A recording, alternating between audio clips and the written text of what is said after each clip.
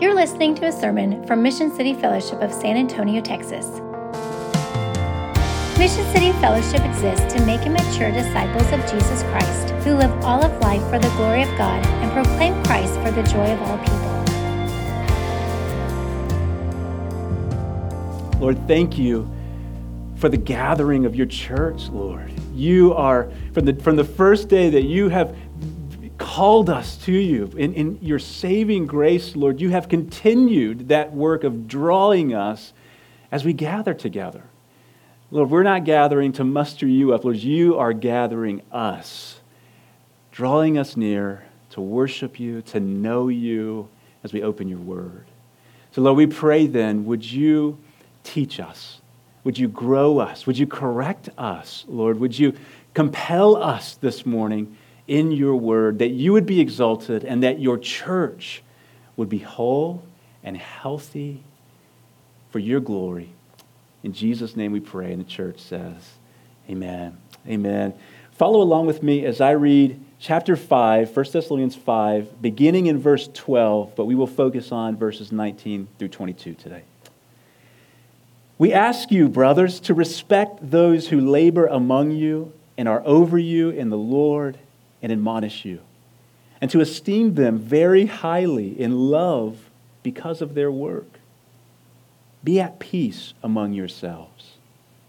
And we urge you, brothers, admonish the idle, encourage the faint-hearted, help the weak, be patient with them all. See that no one repays anyone evil for evil, but always seek to do good to one another and to everyone. Rejoice always. Pray without ceasing. Give thanks in all circumstances, for this is the will of God in Christ Jesus for you.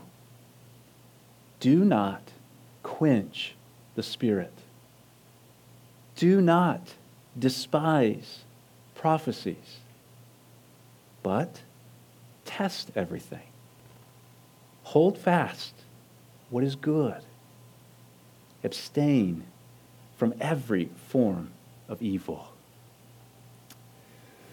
When you hear someone begin to talk about the work of the Holy Spirit, maybe even just reading those verses, it kind of makes you kind of squirm maybe. But when you hear someone begin to talk about the work of the Holy Spirit, how does that land upon you?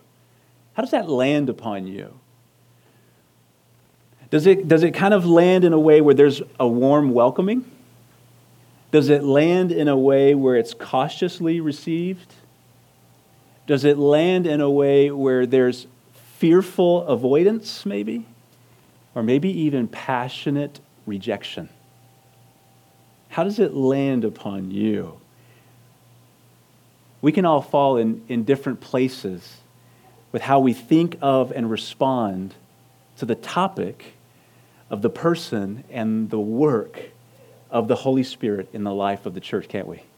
Oh, absolutely. Absolutely. We know Christians who, out of fearful avoidance, when searching for a church, they're not necessarily looking for just a faithful church, but when searching for a church, specifically, we're looking for a church with minimal mention about the work of the Spirit, and definitely where there would be no place for anything remotely related to the Spirit that would make them feel uncomfortable. But here's my question. Is that right? Is it right for us to respond that way to the topic of the Spirit? Is that right for a Christian to respond that way? And I guess a better question would be, is that a biblical response? Is that a biblical way? Is that the way God actually wants us to respond to the person and work of the Spirit? I don't think so.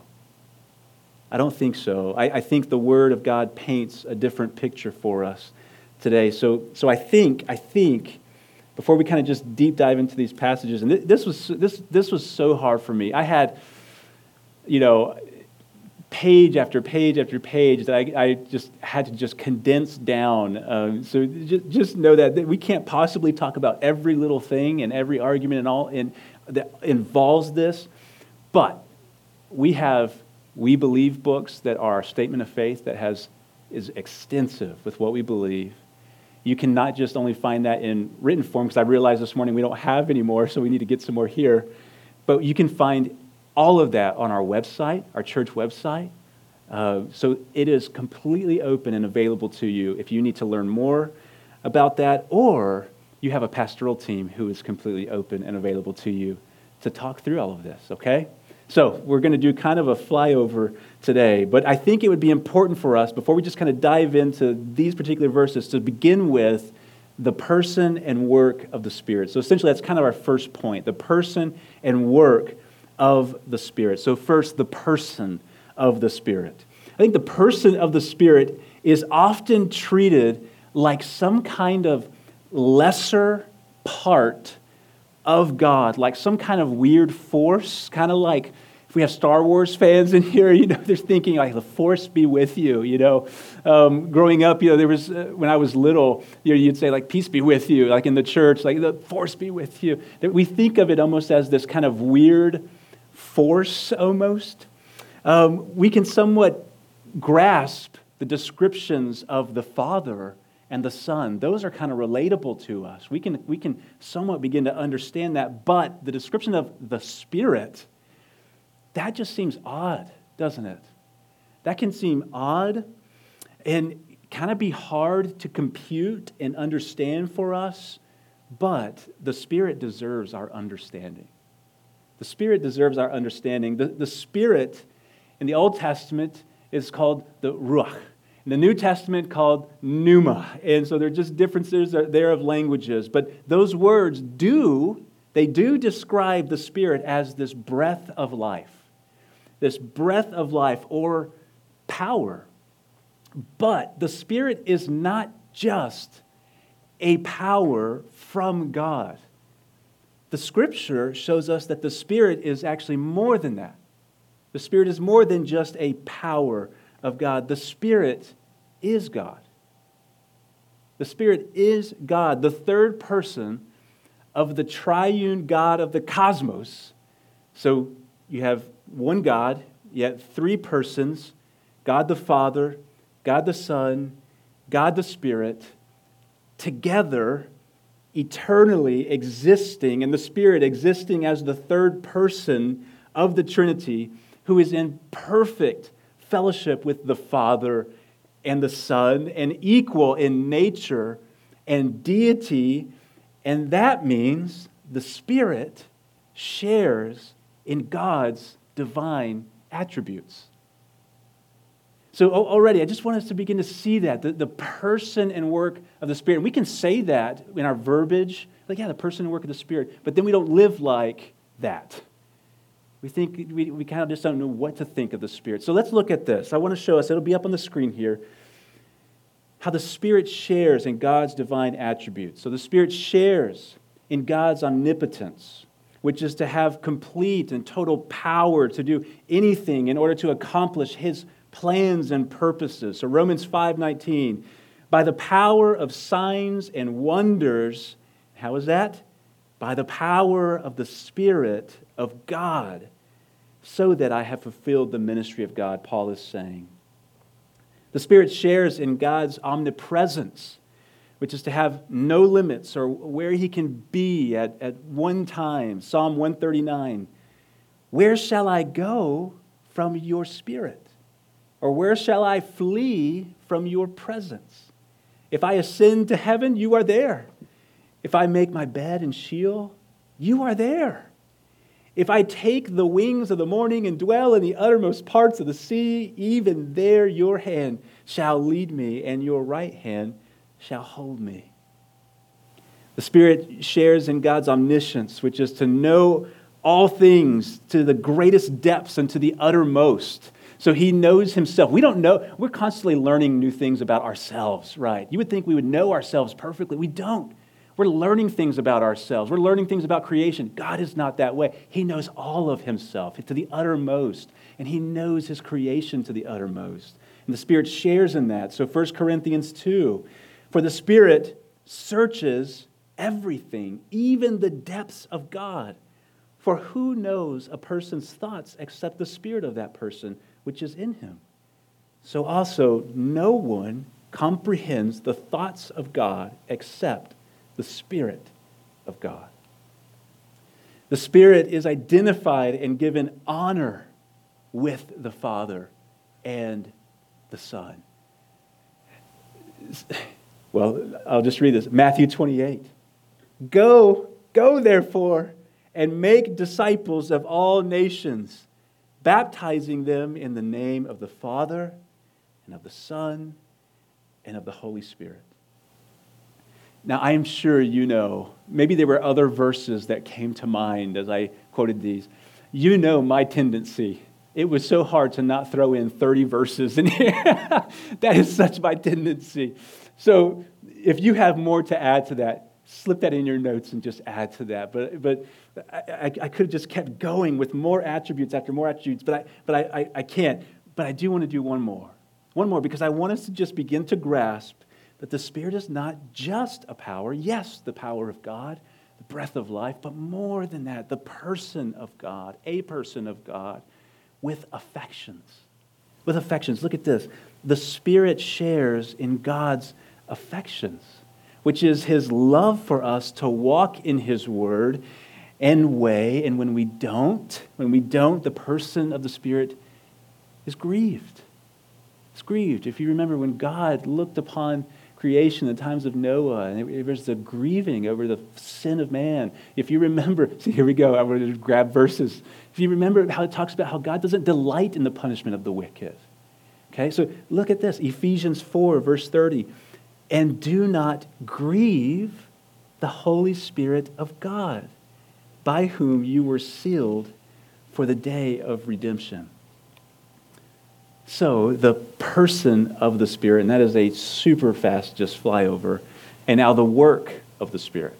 The work of the Spirit. The Spirit is working to display and manifest God's active presence and purposes in the world.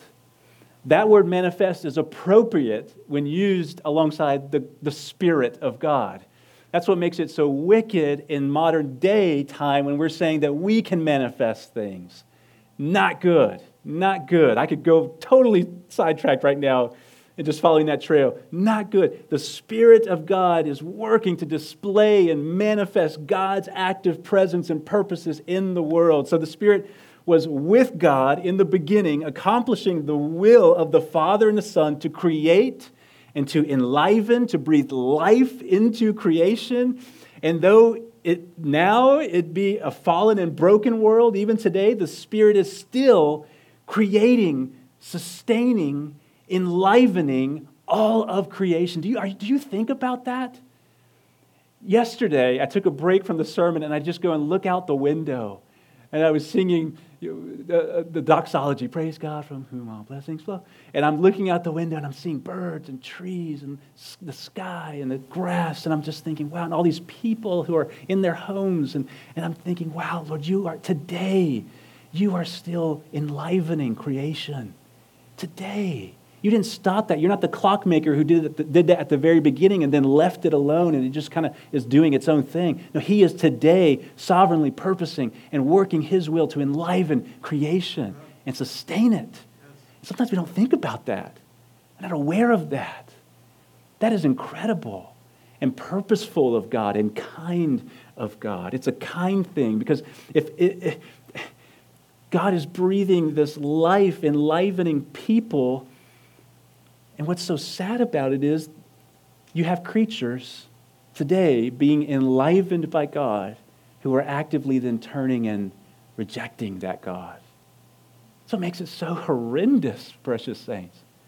But look how it displays the kind mercy of God breathing his life, pneuma, into creation. Even those who are cursing him, who are waking up this morning after a long night of sin and waking up to get their breakfast, their little bowl of cereal, the God of the universe enlivening them so patiently, long-suffering with them.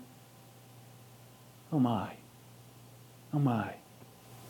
The Spirit is actively sustaining and enlivening life. So the Spirit is working to breathe life into creation, but also to breathe new life of regeneration and transformation into people. As God creates a new creation out of his creation, a people for himself, to be his and to love him and to live for him and to exalt him, what the Bible calls in John 3, being born again, enlivened by God and being born again of the Spirit.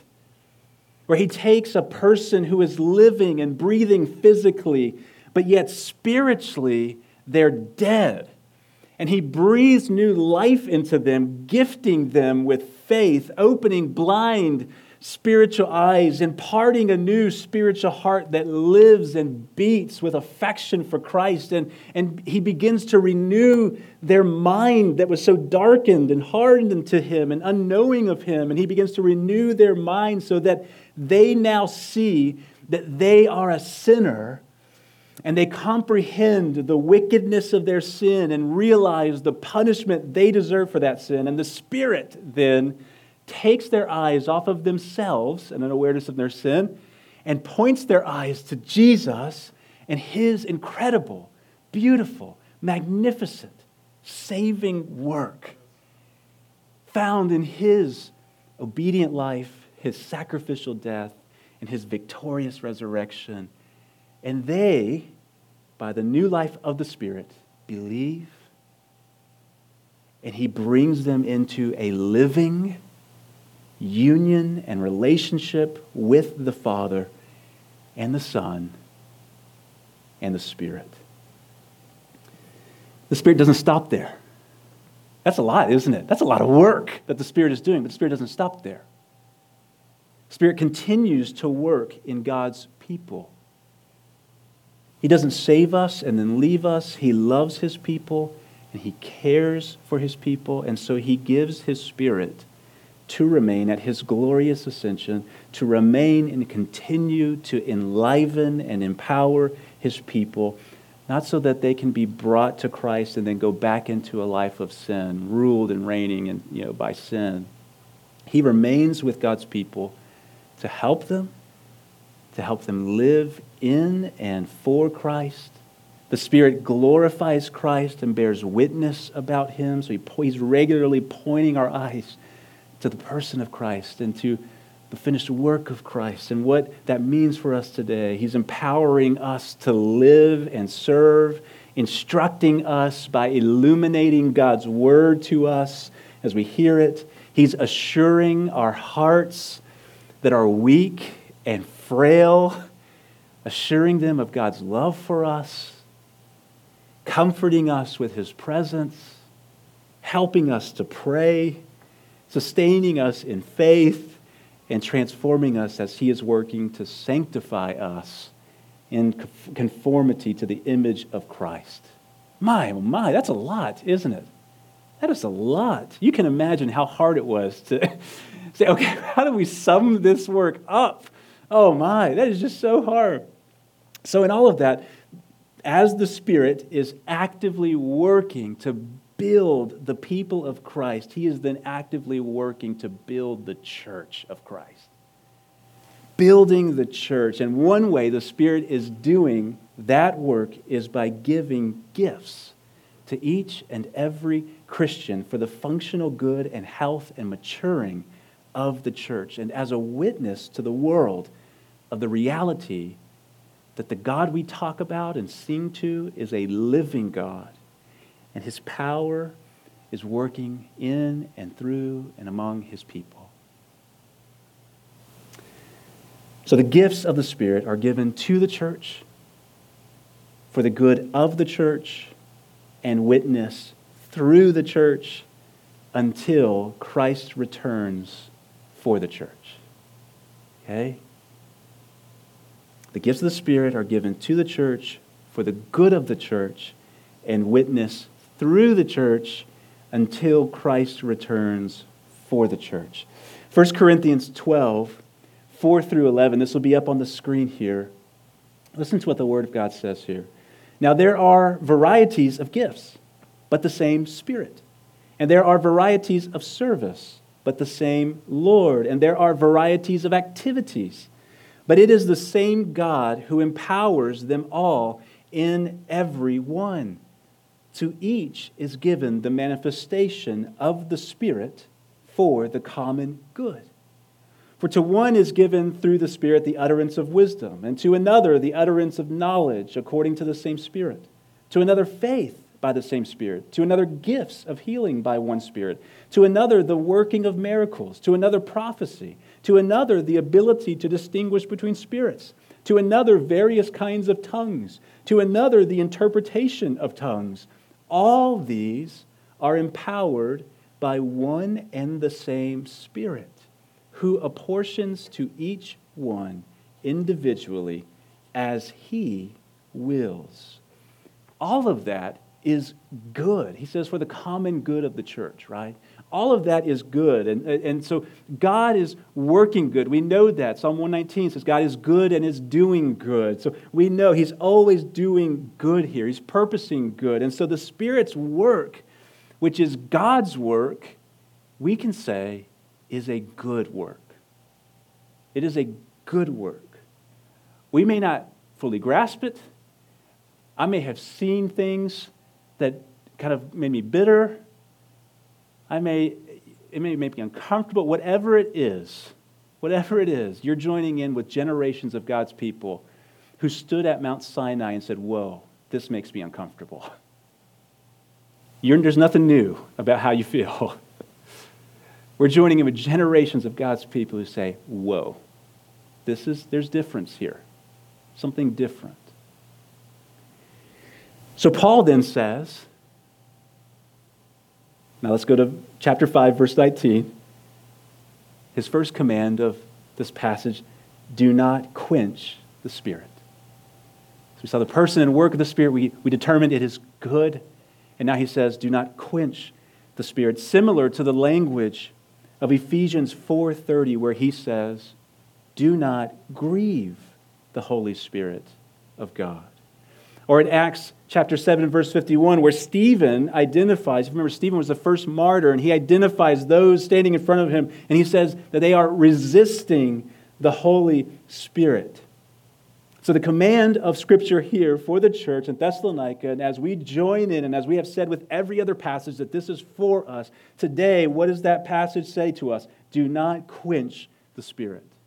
Do not extinguish the work of the Spirit. That life of God that is as a flame, little flickering flame burning within you, don't suffocate it. Don't douse it. We love, whenever it gets colder outside, we love to set up a fire pit and sit around the fire pit and talk. It is just such an enjoyable thing to us. And at night, so when you're done, there have been these times where the flame is still going strong, but we're ready to go inside. And so before we head inside, I'll grab just some water, a bucket of water or something, a cup of water, and I'll go up to the fire and I'll just throw the water on top of the fire. And what happens? It douses the fire, right? Yes, it douses the fire. You can tell that what was there is still kind of there. There are evidences that there was a flame there. There's little evidences, little flickers, little life there, but it's not fanning into flame. It's not this full engulfing fire that it was, right? It's not fully producing the flame that it otherwise could, but I doused it. Put the fire, I quenched the fire. Paul, it's interesting. Paul carries that illustration over to talking about our life being lived out in the Spirit. Verse 19, do not quench the Spirit. And then the following verses 20 through 22, are showing us two specific ways that we are to avoid, or the church of Thessalonica, for us today, that we are to avoid quenching the Spirit. Verses 20 through 21, do not despise prophecies. And then the last, verse 22, abstain from every form of evil.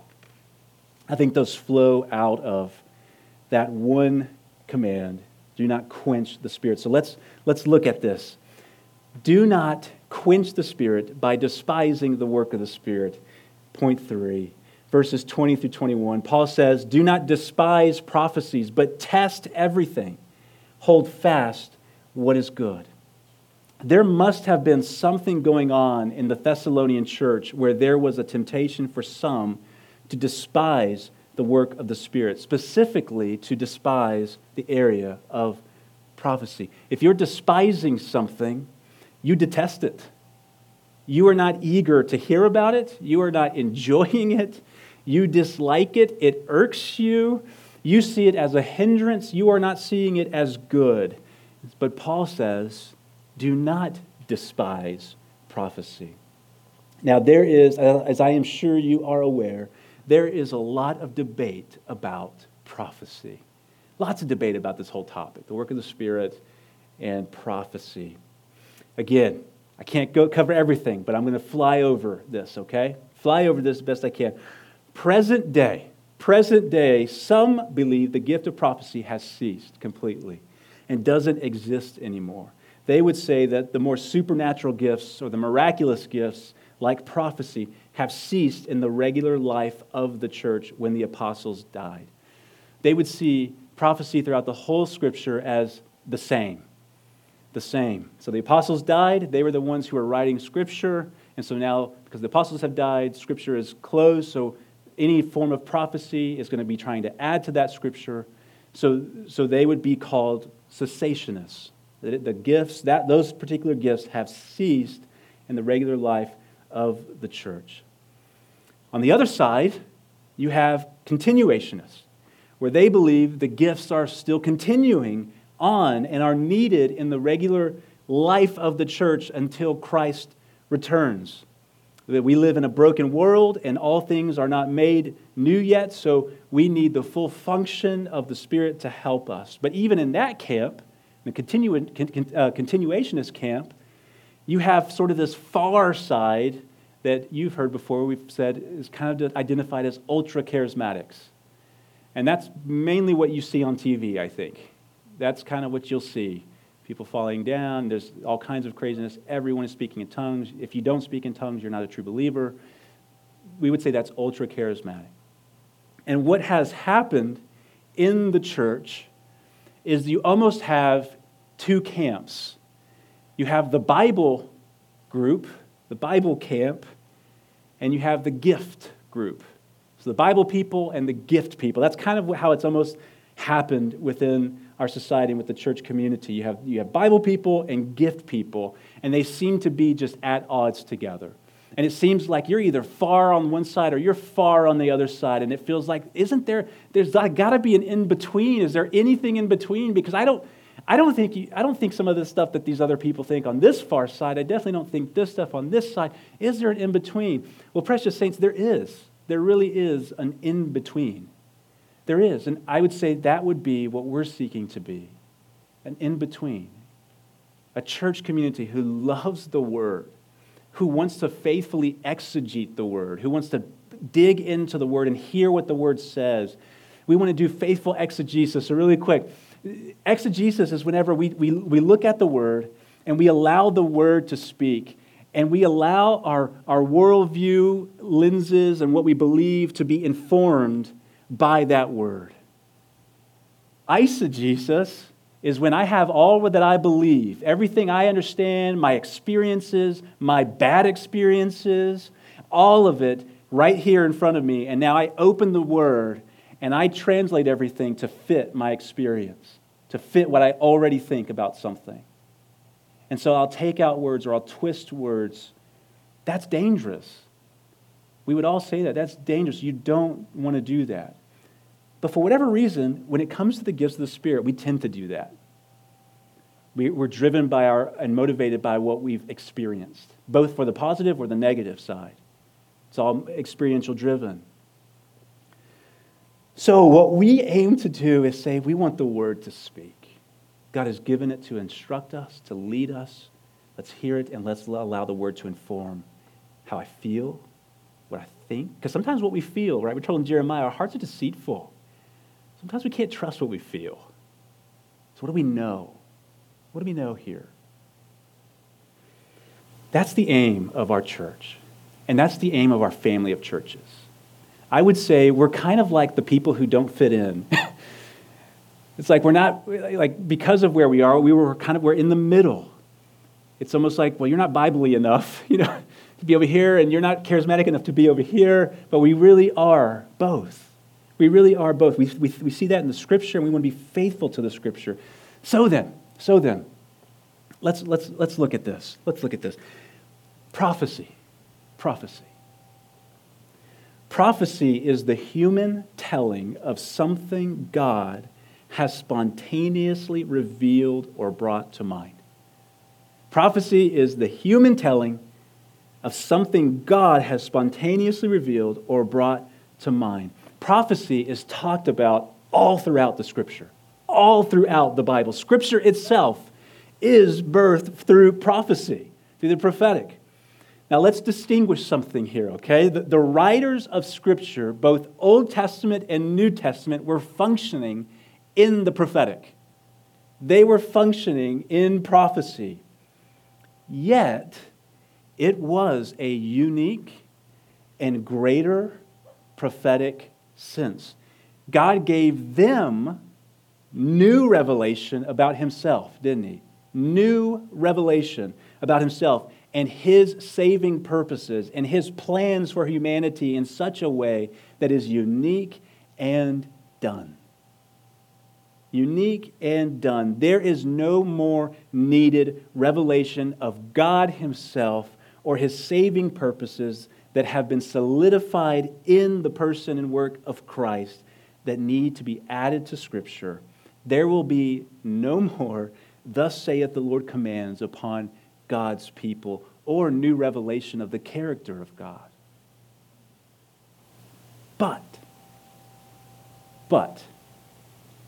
there were people throughout the Old Testament and New Testament that had what was identified as prophetic gifts that were given by God, that were serving the people of God, and they were not writing Scripture.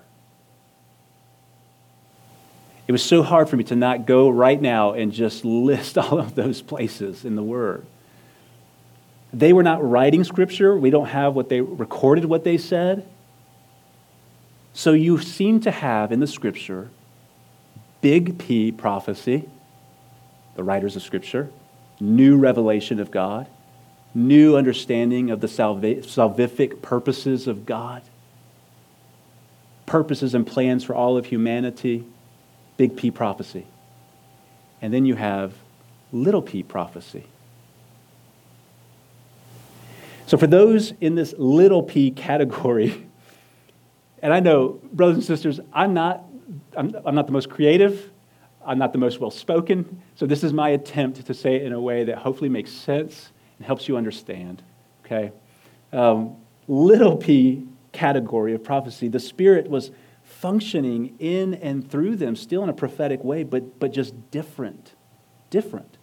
Instead of revealing new, grand revelation of who God is and His saving purposes and His plans for humanity, which is the big P prophecy, instead it was in a more local, small p prophetic way.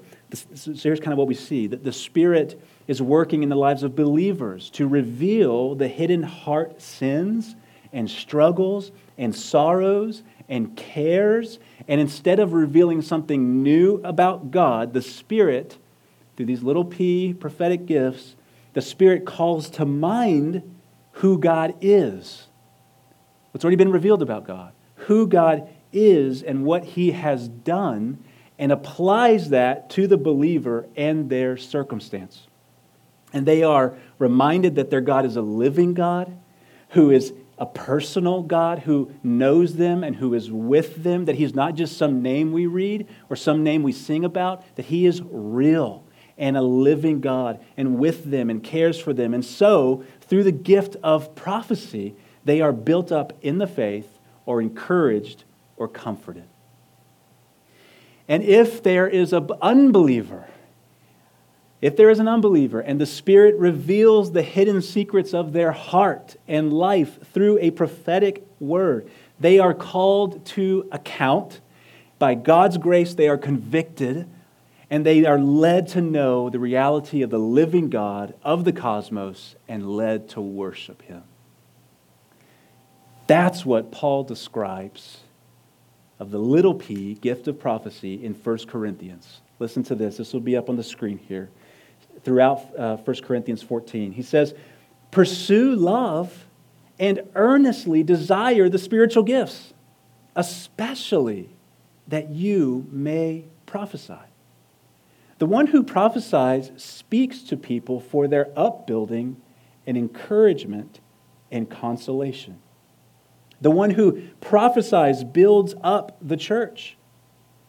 But if all prophesy and an unbeliever or outsider enters, he is convicted by all. He is called to account by all. The secrets of his heart are disclosed. And so, falling on his face, he will worship God and declare that God is really among you. What then, brothers? When you come together, each one has a hymn, a lesson, a revelation, a tongue, or an interpretation. Let all things be done for building up. So if this gift is so good for the church, why are some so tempted to despise it? Well, I think there's several reasons. I think in the Scripture we hear about false prophets, people who are leading other people astray, who are claiming to be both big P prophets and little p prophets, claiming there's some unique power or mantle upon them, or even claiming at times to be Christ himself. So we see falsehood. We see things called prophecy that are just flat out unbiblical and wrong, along with other gifts operated. On top of that, even people with good intentions, but yet who are still human people and so are imperfect people, they may have something truly spontaneously revealed and brought to mind by God, but when they go to tell it, their humanness can get in the way or take away from or even make assumptions about what is to be said. And so it comes out in a broken, fallen way. Now, there's examples of that in Scripture. So Acts 21, Agabus, who's mentioned 2 times, bringing prophetic words to people. He goes and he meets the disciples before Paul's supposed to go to Jerusalem, and he shares a word with the disciples, specifically for Paul. And it's this word where he says, you're going to be bound up, your hands and feet will be bound up and in Jerusalem, and the Jews are going to give you over to the Gentiles. And do you remember how they respond? Everyone says, Paul, that means you're not supposed to go. But Paul says, no, that actually confirms what Christ had already told me, that I would be suffering for his name's sake. And so it actually means I am supposed to go. Even in the Scripture, you're seeing people in their own humanness receive a word from God and yet misapply it. So we see that. And so I think if we've ever seen it done poorly or in such a way that it was abused or just flat out unbiblical or wrong, something that's trying to say it's that, but it's not really that, because of our own humanness, we are human people, we can begin to say, I don't want that. That there, not good. I don't want any part of that. I was talking to a Baptist pastor friend of mine. Love him. I have preached at his church in the past. It's preached, not here, but previous church. Just a great friend of mine. And we're talking one day after lunch when we got some tacos, and I love tacos. So we got tacos, and we're going and we're driving, and we're just talking about the Word, and we're talking about the church. And he is such a faithful pastor. He loves the Word. So that's something we can connect in. We just love the Word together, and we love to feed the flock. We love the people of Christ, and we love to serve Christ. And so we just get to talk about those things. And as we're talking about that, I just had to ask, about the gifts. What are your thoughts there? I know, you lean towards, I don't want any of that. Why? And it wasn't that, this is a brother who loves the Word, who exegetes the Word, his response wasn't that, well, this verse clearly says. There wasn't that. And I've heard a lot of arguments in that way, and I will say, often there's eisegesis involved in that. This brother who I love said, I just never have seen it done well. And that was it. His view of how he would interpret the Word and feed the flock was not based upon what the Word says. Who cares if people screw it up? We mess up preaching all the time. Preaching is the most abused gift in the church, isn't it? I just saw a clip of a pastor on the news, it made national news, who stood before his congregation and chewed them out for not buying him a new watch, a fancy watch. And he's bringing it like it's authoritative and powerful and all this, and it's junk. But we don't throw out preaching. We say, that's not good, be corrected, or stop doing that. You don't get to do that anymore because it's completely wayward. But it doesn't end preaching for us. Preaching is the most abused gift in the church, but we keep desiring good preaching.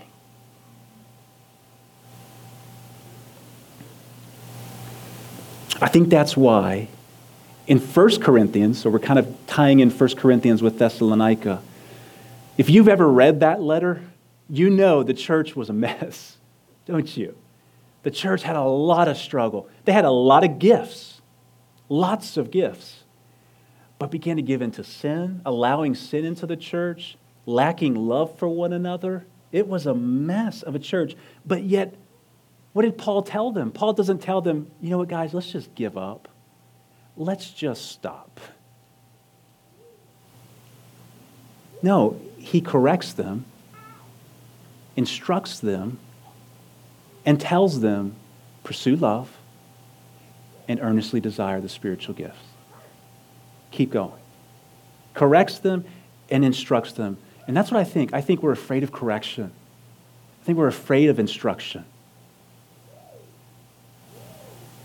I think pastors, we can wrestle with giving it. It's confrontational. It's say, you didn't do that. That wasn't really well done. That's hard. But we can't run away from growing with one another because we're afraid of that. Oh my, man, I could just keep going here. So instead, Paul tells them in 1 Corinthians, weigh it. Weigh what is said. Weigh it. That's what he does in Thessalonica. He says, do not despise prophecy, but instead test what is shared and hold fast to what is good. Test what is shared, hold fast to what is good. They test what is shared by holding it up against Scripture and the authority and soundness of Scripture. They hold it up against what God has said. And if what is shared is opposite of the character and the word and the way of God's revealed word, then that is not good. If it's opposite of what God has firmly revealed to us, then we are to not receive that. But if it aligns, if it's not opposite, if in fact we can see, yeah, God's character is that way, or God would say something like that from His Word, He would affirm the church in that way, then it's good. And the Word says it's to be received. It's to be held on to. It's to be kept, not rejected, listened to and held. Church, I hope you've been here long enough, or for those of you who have been here, I know we have some visitors. You came on a unique Sunday, but I'm trusting the Lord in His sovereign grace and providence as He works among us. But church, if you've been here, I think you've seen we desire to be faithful. There have been times when something has been shared, whether it's been in our prayer time, or it's been more one-on-one, or it has been here on a Sunday morning in our worship time, where maybe we pause for a second and something is shared, and then we go back into singing. We want to walk in this faithfully.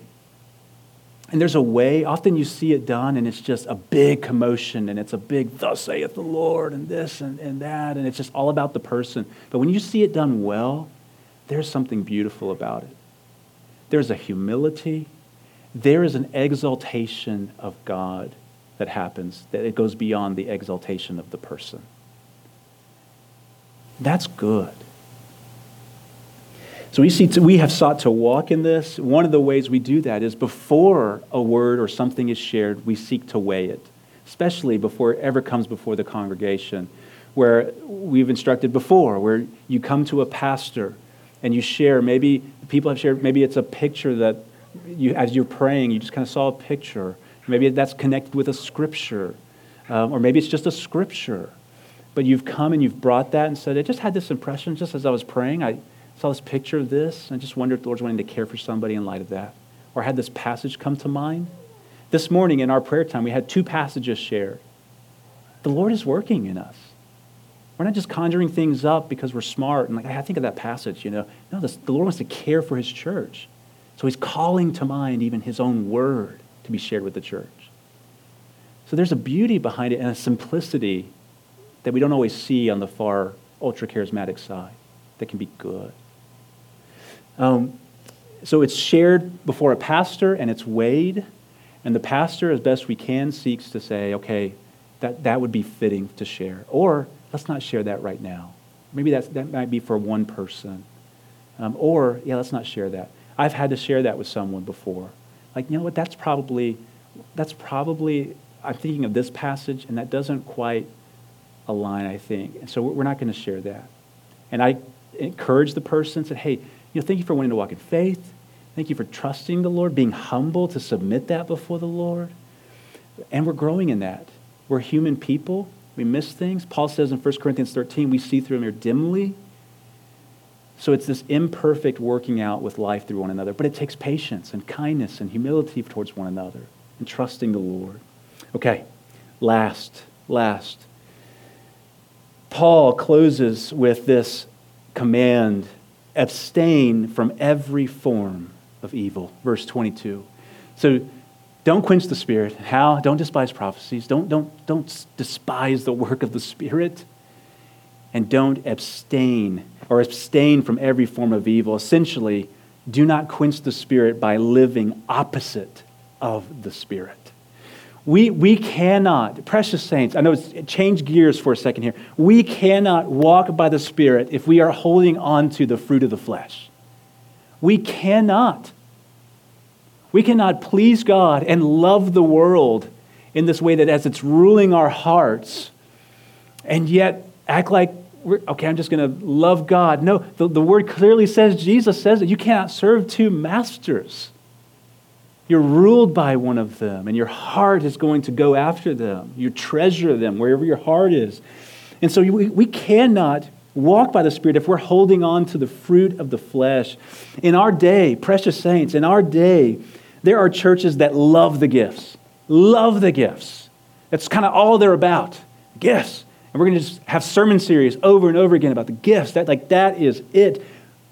Yet, there's little to no talk about faithful living.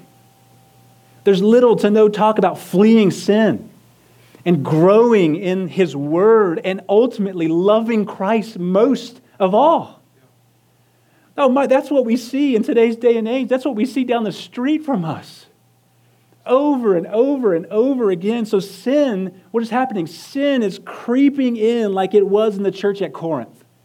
Sin is creeping in, and so the testimony of Christ is being tarnished.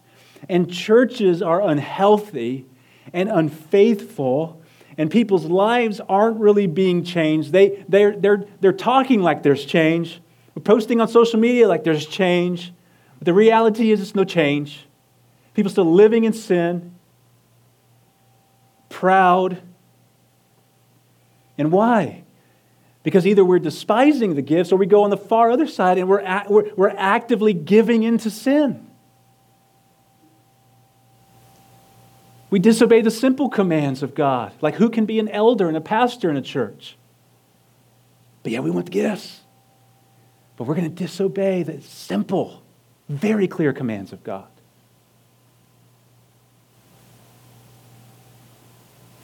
We're actively giving into sin, and so what happens? There's no true transformation.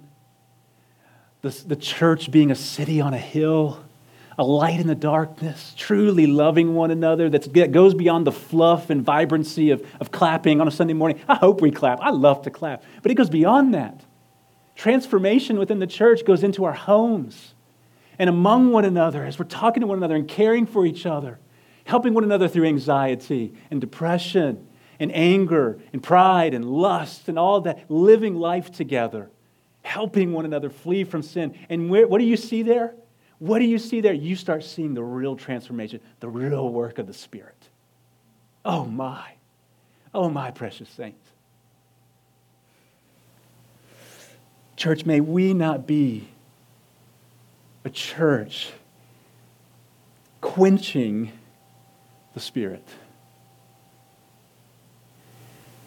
Whether by despising the gifts, the good that God has prepared for us, the Lord Jesus, who so cares for His church, who says, I want you to know I'm more than just a name and a Bible story.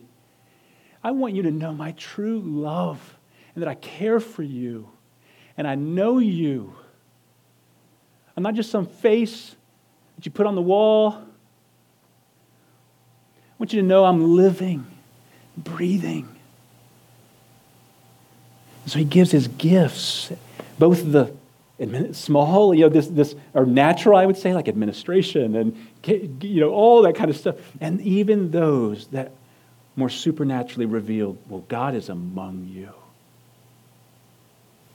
And then on this far other side, church, may we not be a church quenching the Spirit by saying we're okay with sin. That doesn't mean we go blasting each other. We heard just a couple weeks ago, we are to patiently come alongside one another and warn one another when we see sin in one another's lives. But we are to actively be living life like that with one another. Because if we're actively giving into sin, it's dousing the flame of the Spirit. I don't know if you've ever felt that. Have you ever felt that? Like you're like, I'm going to serve. I mean, I'm a pastor, so you're like teaching or preaching or something, and man, you were impatient. I shared this with you, church, a couple weeks ago. Like you're impatient with one of your kids, and it just weighs upon your heart. But I'm not just impatient, like I was sinfully impatient. It weighs upon us. And in one way, it's a good thing. Now, if it lingers, it means there is no condemnation for those in Christ. There's forgiveness. We can move on. But the Spirit is working to convict us of sin. But if we continue to live in unrepentant sin, there will be a quenching of the Spirit. There will be. There won't be true life happening within the life of the church and within you personally. So church, may we be a church that is actively wanting to say, Lord, may you kindle. Right? That's the opposite, right? Lord Jesus, may you kindle the work of the Spirit among us. May you kindle true life within you that reveals itself in our marriages and our parenting, in our life together, in our friendships, and even reveals itself in the active gifts of the Spirit. Lord, may you kindle your work so that Christ is exalted and glorified, that your church is built, and that your church is a witness to the watching world. The watching world is broken, fractured, and they need to see that God is truly among us. Church, may the Lord do this work among us. And here's my encouragement. I am seeing the Lord do this work among us. He is actively working among us, and that is out of His own goodness. And may the Lord continue to sustain and make us faithful and keep us faithful to His word as we seek to serve Him in a fallen and broken world. Amen? Let's pray.